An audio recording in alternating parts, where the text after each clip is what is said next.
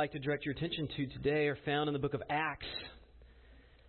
My intention this morning is to provide an overview of Acts, which is the next book that we'll be studying together as a church. Simply put, Acts is a record of the birth and growth of the church. And it's truly remarkable to see how God uses, beginning with the 12, uses those men in His Word to proclaim the gospel to every nation. It's remarkable to see how God brings about that growth. Acts records God using miracles of healing to spread His Word and to strengthen His church. He heals Dorcas and Eutychus. But He also uses tragedies like the deaths of key leaders, Stephen and James. There are imprisonments, there's beatings, plots to kill the apostles, but also there's miraculous deliverances from the imprisonment. The Holy Spirit demonstrates His power by casting out demons and saving thousands, sometimes on a single day. But He also kills a couple for lying to the church about how much they gave. In every place the gospel goes, people get saved, but they also get persecuted shortly after they get saved, sometimes horrifically. Sometimes He uses astonishing miracles to spread His word, but sometimes He also just uses excruciating pain. And so the message of Acts is immediately relevant to us as a church. As a church, we've had more people attending since I've been at the church. We've outgrown this facility. God's miraculously, miraculous maybe is an overstatement, but certainly in answer to prayer, provided a facility which we'll move to in a month. And also in answer to years of prayer, we just installed 4 new leaders, 2 new elders and 2 new deacons just last week. But a few weeks ago we found out Jeremy, just 5 years old, was diagnosed with a rare and deadly disease.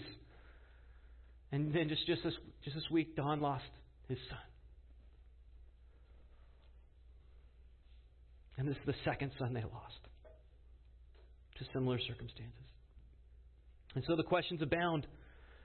Why does God do this? What is He up to? Because it doesn't make sense. I certainly can't explain. I don't know what God is up to in the particulars of these situations, but I do know what He's up to in the big picture of His will. And that He's fulfilling His plan of redemption that He promised way back in the Old Testament. And this is what God is up to in the book of Acts. And so in order to really understand the book of Acts, we need to read it in the context of the Old Testament. And this is actually purposely evident to us in the book itself, because it is chock full of Old Testament texts that are cited in many sermons. And so, if you were to summarize the message of the book of Acts, I would say it should be something like this. The purpose of Acts is to demonstrate how God is fulfilling His redemptive purpose that was promised in the Old Testament, fulfilled in Christ, and now being brought to fruition through the preaching of His Word to the church. So, what I want to emphasize is Acts isn't the beginning of God's plan of redemption. It's midway through. This is God's just fulfilling something He began way back in Genesis. And here in Acts we're seeing Him fulfill His redemptive purpose through the church. As many of you know, Acts was written by the man named Luke, a physician. It's actually the second part of the narrative of the Gospel of Luke that he also wrote. And in the Gospel of Luke, Luke explained very clearly that Jesus Christ was the promised Messiah. The one promised in the Old Testament, the Son of God, who came to fulfill all those promises made in the Old Covenant. Christ would fulfill it and actually even establish a new covenant. But first and most important in that step of redemption is that Christ needed to pay the price for sins, which He did by dying on the cross. And that's what Luke narrates. And I want you to notice the final words of Christ recorded in Luke's Gospel. So flip over to Luke, the prelude to the book of Acts. Gospel of Luke, the last words of Christ are these. Then He said to them, "These are my words that I spoke to you while I was with you, that in everything written about me in the law of Moses and the prophets and the Psalms must be fulfilled." And then He opened their mind to understand the Scriptures and said to them, "Thus it is written, that the Christ should suffer and on the third day rise from the dead." And then notice what? "And that repentance for the forgiveness of sins should be proclaimed in His name to all nations, beginning from Jerusalem. You are witnesses of the things, and behold, I'm sending the promise of my Father upon you, but stay in the city until you're clothed with power from on high." So notice what Christ particularly wants them to know. First, that everything in the Old Testament must be fulfilled. All those promises have to be fulfilled. Because God's Word is not just theory.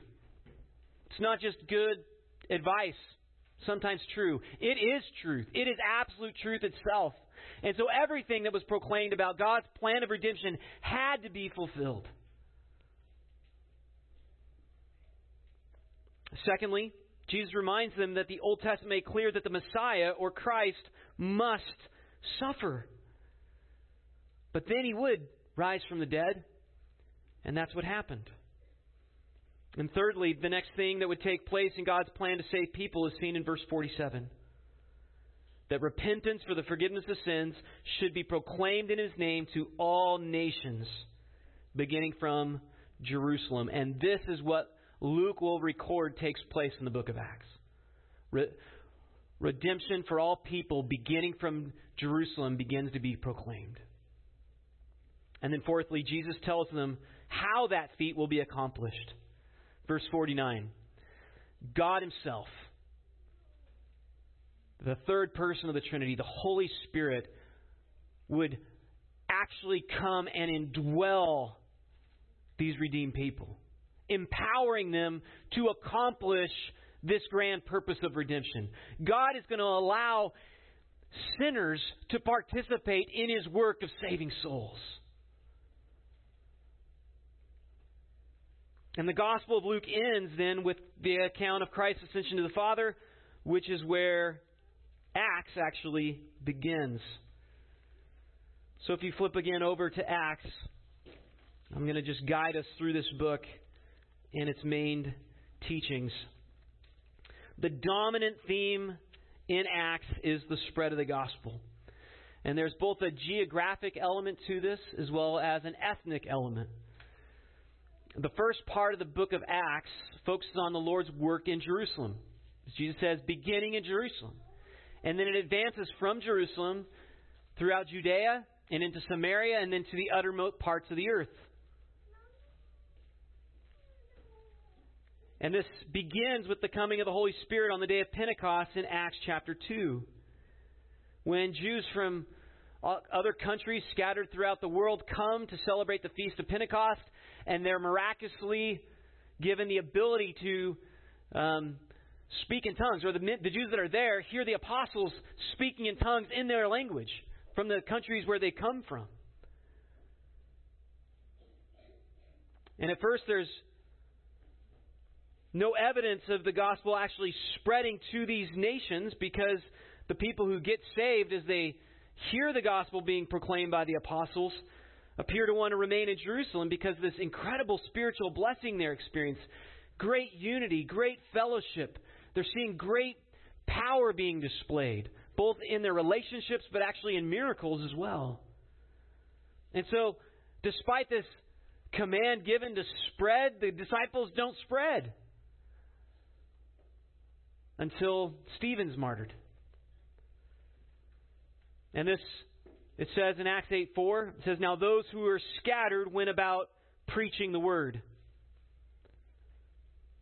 And then it describes how the work of Philip spreads the gospel into the region of Samaria and with an Ethiopian eunuch. And apparently that guy brings the gospel to his country of Ethiopia. And so by the end of chapter 8, there's evidence that the gospel has gone from Jerusalem, Judea, through Samaria, into the Gentile countries surrounding Jerusalem, but not yet to the ends of the earth. And that begins in Acts chapter 9, when the very man who instigated the stoning of Stephen, Saul of Tarsus, gets saved on the Damascus Road. And God raises him up, of all people, to be the apostle to the Gentiles. In Acts 9, the Lord declares that after his conversion, Paul is a chosen instrument of mine to carry my name before the Gentiles and kings and the children of Israel, for I will show him how much he must suffer for the sake of my name. Acts 9:15. And really the rest of Acts is a fulfillment of these words, as it traces the preaching and teaching ministry of Paul as he goes throughout Asia and then into Europe. And the book ends with Paul in Rome, which is significant because that's the pagan seat of power at the time. It is, in a sense, the ends of the earth. God's setting up his church even where paganism is deeply rooted and working its evil. So the book of Acts is a record of God spreading the good news of salvation to every tribe, to every tongue and nation throughout the world, in fulfillment of Old Testament prophecy. But it's important for us to note especially how that work actually gets accomplished. How this plan of redemption comes to fruition. And I'll summarize it this way. Through power, spiritual power, through preaching, prayer, various problems, and persecution. As you read the book of Acts, you will note that cycles of these things happen again and again and again and again. God uses all these things, and you'll notice that not all these things are good. God demonstrates his power actually by using both the good, pleasant, wonderful, magnificent things as well as the excruciatingly painful, horrific things. Let's look first at how he uses his power. The power of the Holy Spirit is expressed in the spreading of the word from the very beginning of Acts. Because when the Holy Spirit arrives, he does so in a demonstration of significant power as people are able to actually speak in languages they never knew before, clearly. And then soon after that, in Acts chapter 3, the Apostle Peter heals a well-known lame beggar. So much so that it causes the city to be in a turmoil. And then in chapter 8, Simon the magician is so impressed by the power of the Holy Spirit, he actually asks to buy it. In chapter 20, verse 10, Paul raises Eutychus from the dead. When Paul's shipwrecked on Malta en route to Rome, he ends up getting bitten by a deadly viper and just shakes it off. No harm's come to him. And then the people are drawn and he's able to share the gospel with them. And he actually even heals the head man of the island's father.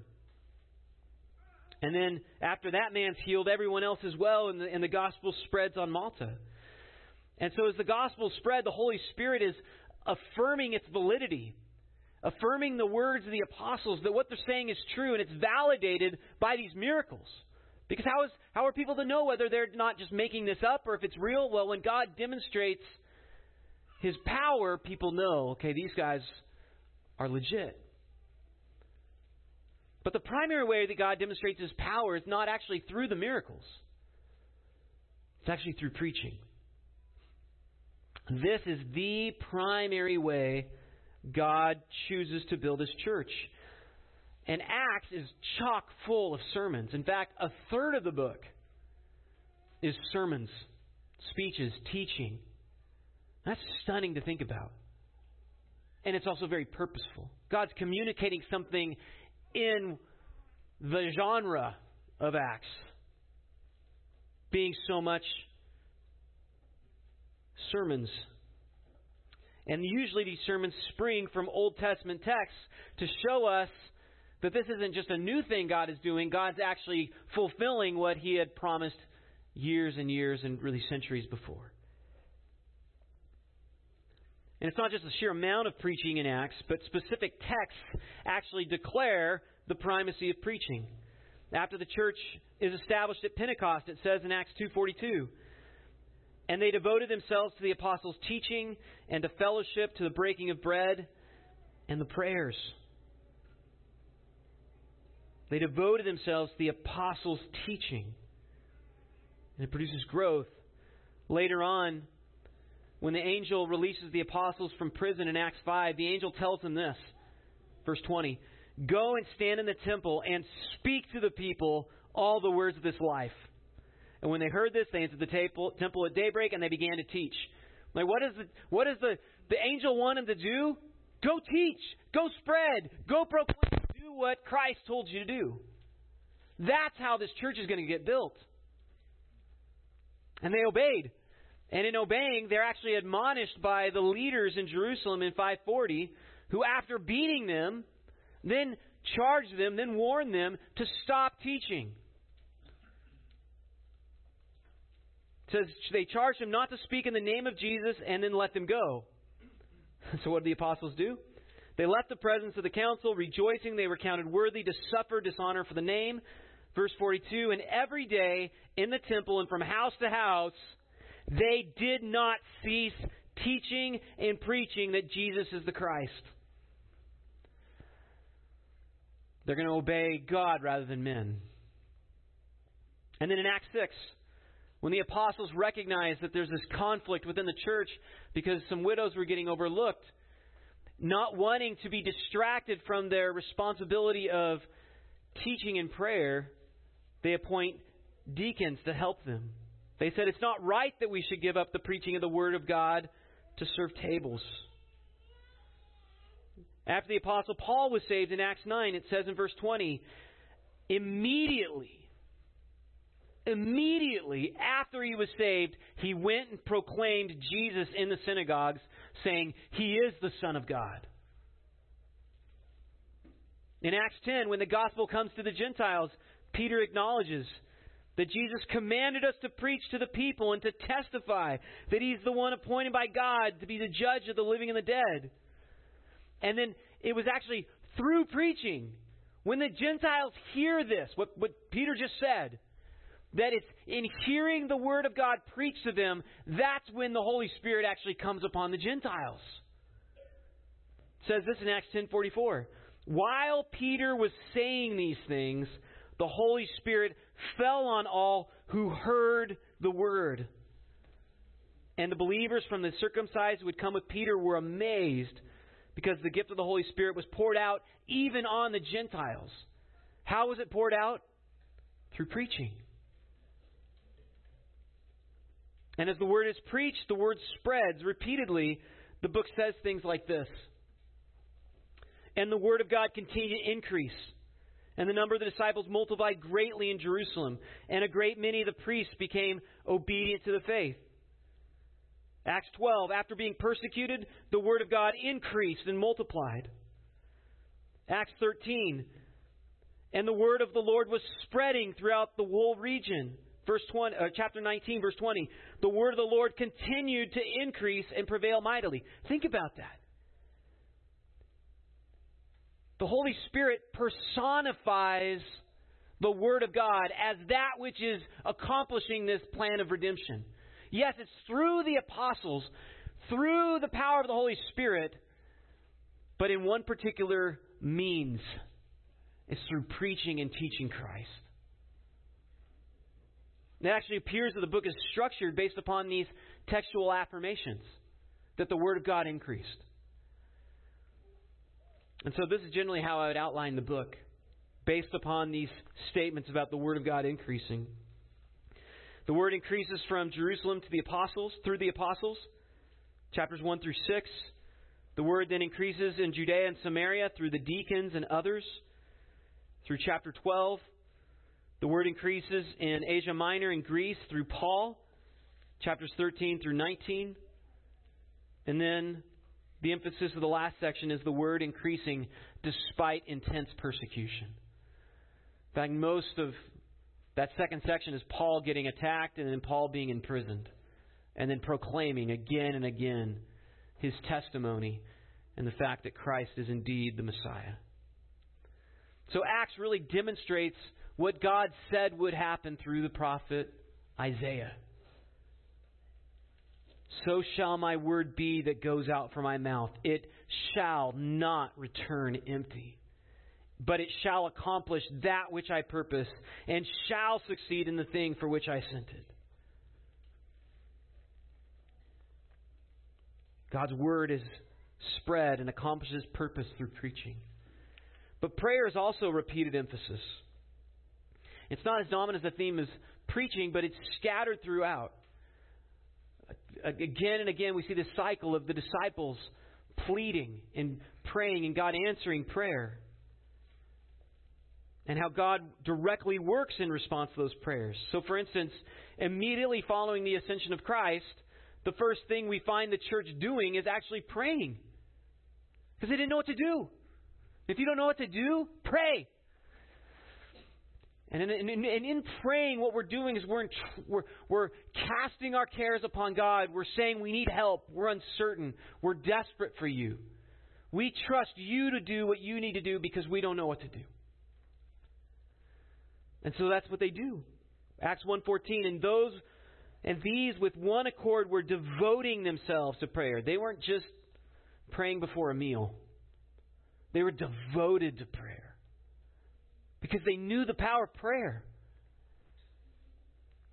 And then following the revival at Pentecost, it says, and they devoted themselves to the apostles' teaching and the fellowship, to the breaking of bread, and to prayers. The reason, again, that the apostles appointed the deacons is so that they could be freed up both to teach, but also to pray. The apostles knew they needed not only to be freed up to teach, but they needed time to pray for individuals, to pray for people groups, to pray for one another in their ministries, for protection, for wisdom. They knew they needed prayer, not just preaching.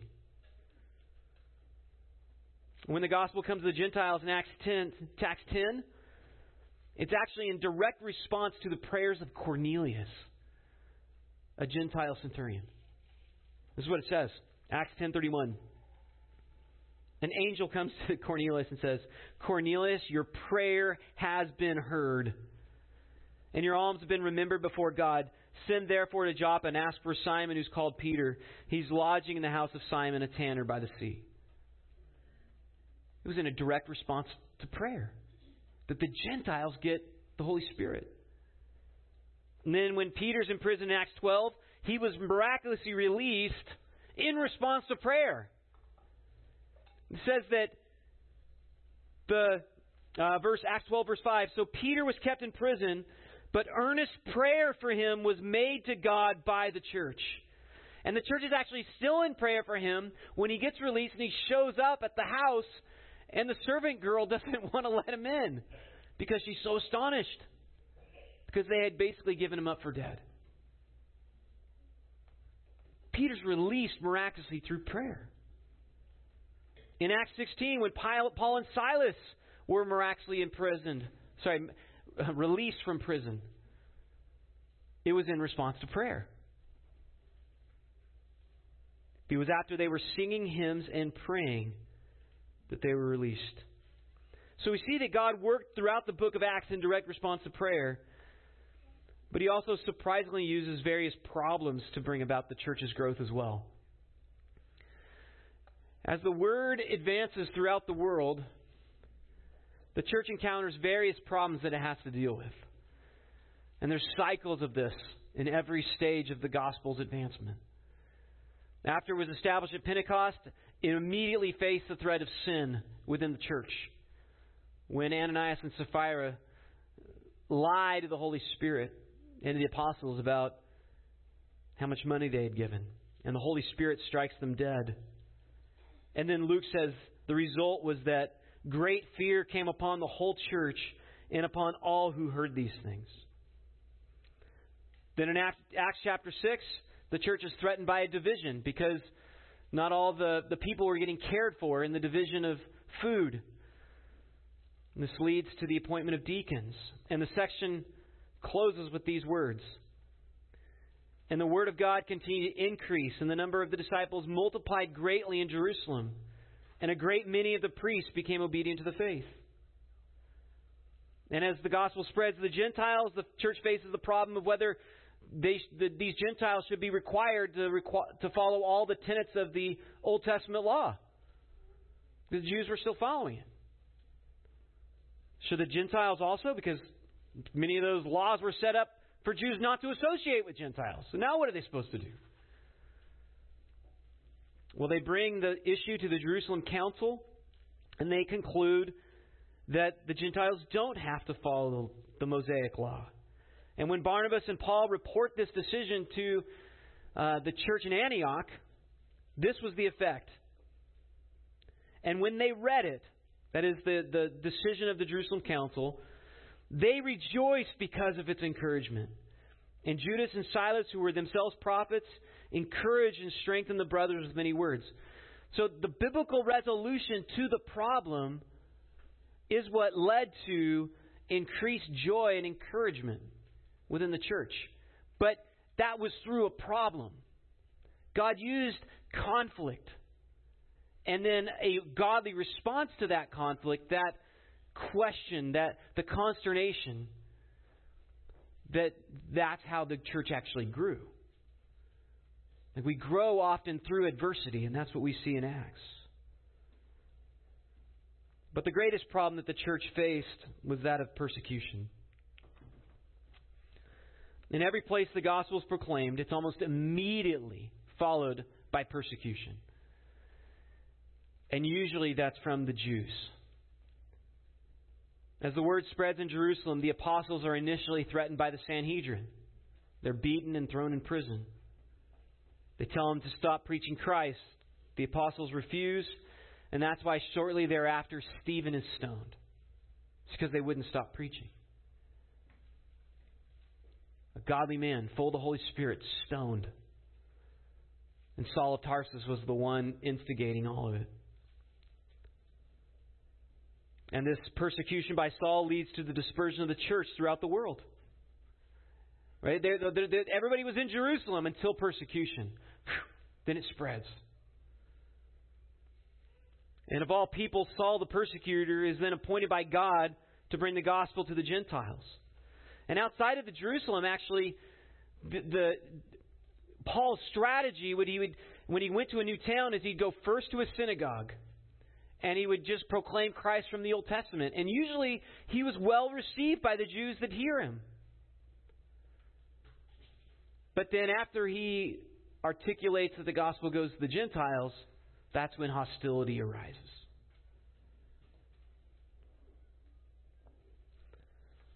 When Paul preaches in Antioch, he concludes his message this way. He says, "For the Lord has commanded us, saying, I have made you a light for the Gentiles, that you may bring salvation to the ends of the earth." And when the Gentiles heard this, it says, they began rejoicing and glorifying God, glorifying the word of the Lord, and as many as were appointed to eternal life believed. And the word of the Lord was spreading throughout the whole region. Next verse, verse 50, Acts 13.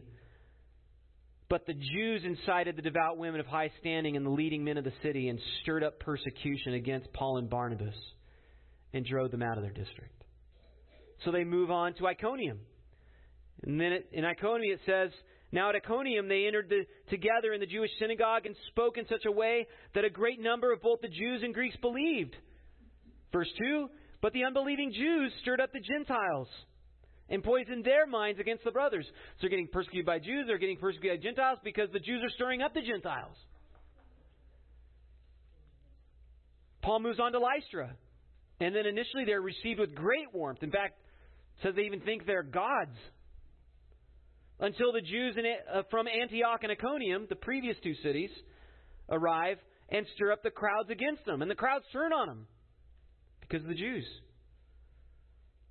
In Acts 17, the same pattern happens in Thessalonica. In Acts 18, the same pattern happens in Corinth.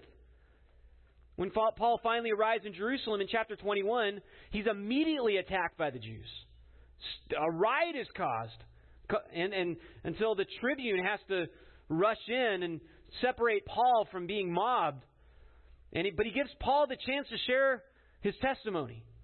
And Paul starts to preach in Hebrew. They hear the Hebrew and they're like, okay, this guy's one of us. Let's hear what he has to say. And Paul tells his testimony of how he was once a persecutor of the church. Now he's devoted to Christ. And they listen. They hang on his words. Until he says this.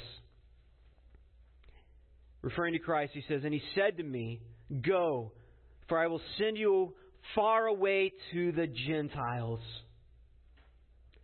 And it says, up to this word, they listened to him. Then they raised their voices and said, "Away with such a fellow from the earth, for he should not be allowed to live." And you mark what made them so angry. The Gentiles do not deserve our gift. It's our Messiah, our covenant blessings. We're supposed to be separated from the Gentiles. They're unholy, we are holy. That's what got them so angry. It wasn't the Gentiles' gift. It was God's covenant with Abraham and Abraham's descendants. So they interpreted it. Right? It was the covenant with Abraham is you would be a blessing to all nations, which they, of course, had forgotten. And this leads Paul to being sent to Rome to be tried before Caesar. And then he preaches to the Jews in Rome. And the last words he speaks in the book of Acts are these. "Therefore, let it be known to you that this salvation of God has been sent to the Gentiles. They will listen." The Gentiles will listen, Paul says. But very few of the Jews did. Even though that's always who Paul went to first. To the Jew first and then to the Gentile. And this hostile opposition to the Jews is not accidental. It's a fulfillment of prophecy. In fact, there's so much the prophets that spoke exactly to this. The men who've been in our Sunday night discipleship group have been seeing this again and again in the prophets and the minor prophets, that the Jews were steadily hardening their heart against God. And no matter how much He disciplined them, they refused to repent till even He sent them His own Son. God sent His own Son and they killed Him. And then He says, okay, now to the Gentiles. Paul explains this in Romans 11, that God has extended the gospel to the Gentiles in order to make the Jews jealous for God. He's using it to provoke their attention so that they might come back. The fact that we get the gospel is because the Jews rejected their Messiah. God's using that horrific incident for our benefit.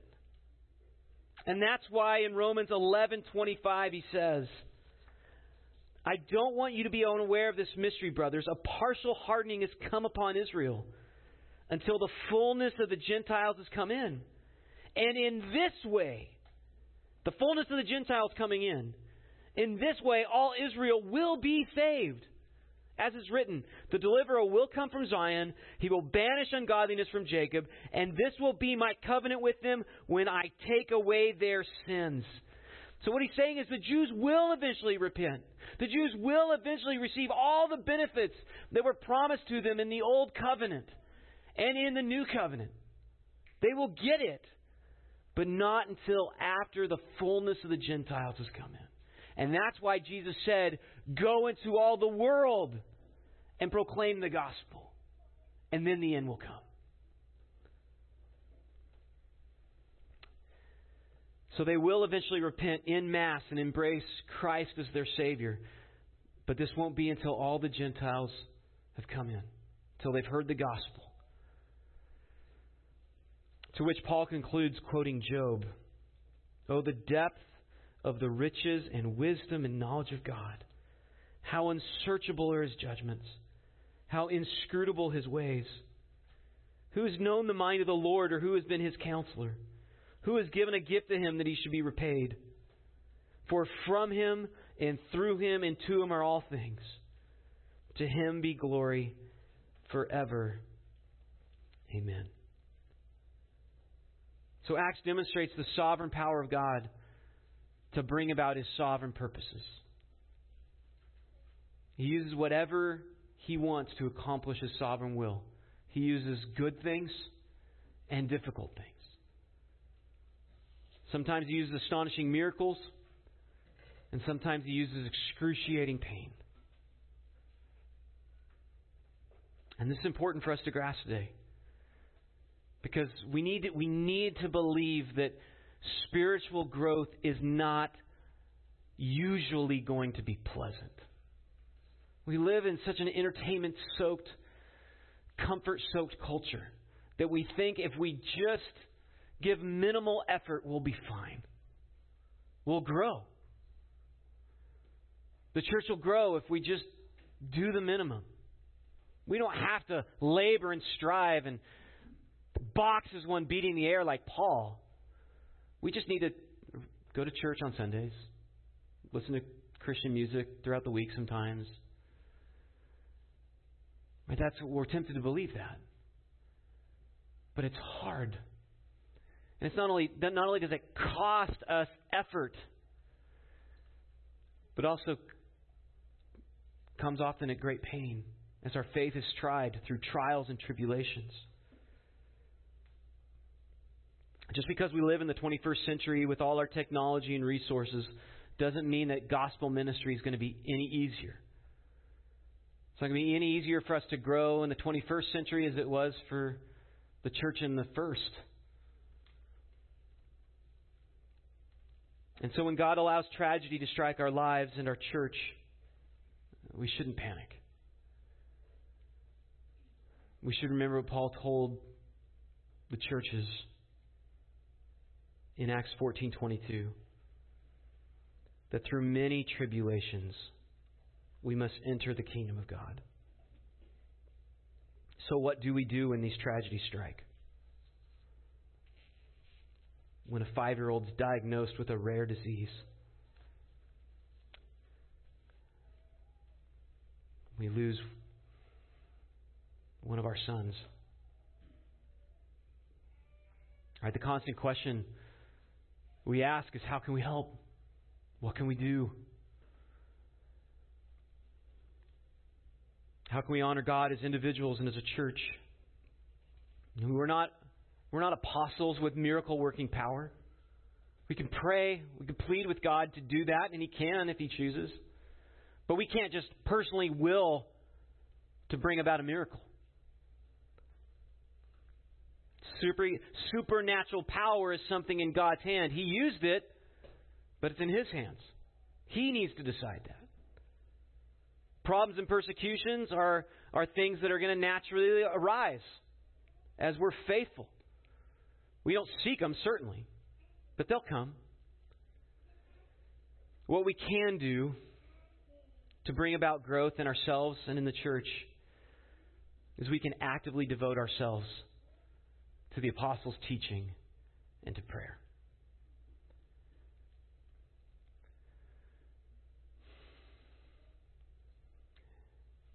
This is what we can do when those we love face tribulation, but it's also what we can do for ourselves to prepare for those times. Because it's in our depth of understanding, our intimacy with God, our growth individually that prepares us for those storms. We don't know when they're going to happen. But the way to prepare ourselves when they do happen is to devote ourselves before they happen to the Word of God in prayer. devote. Not just when it's convenient. We need to devote ourselves to these things. This is what will keep us stable in the storms that God brings, and what will keep us stable in the blessings He brings. Because God will bless us, and it's easy to get proud and elated or casual or cavalier. And that could also take us off into dangerous places. He can bring storms and we become fearful, anxious, self-pitiful.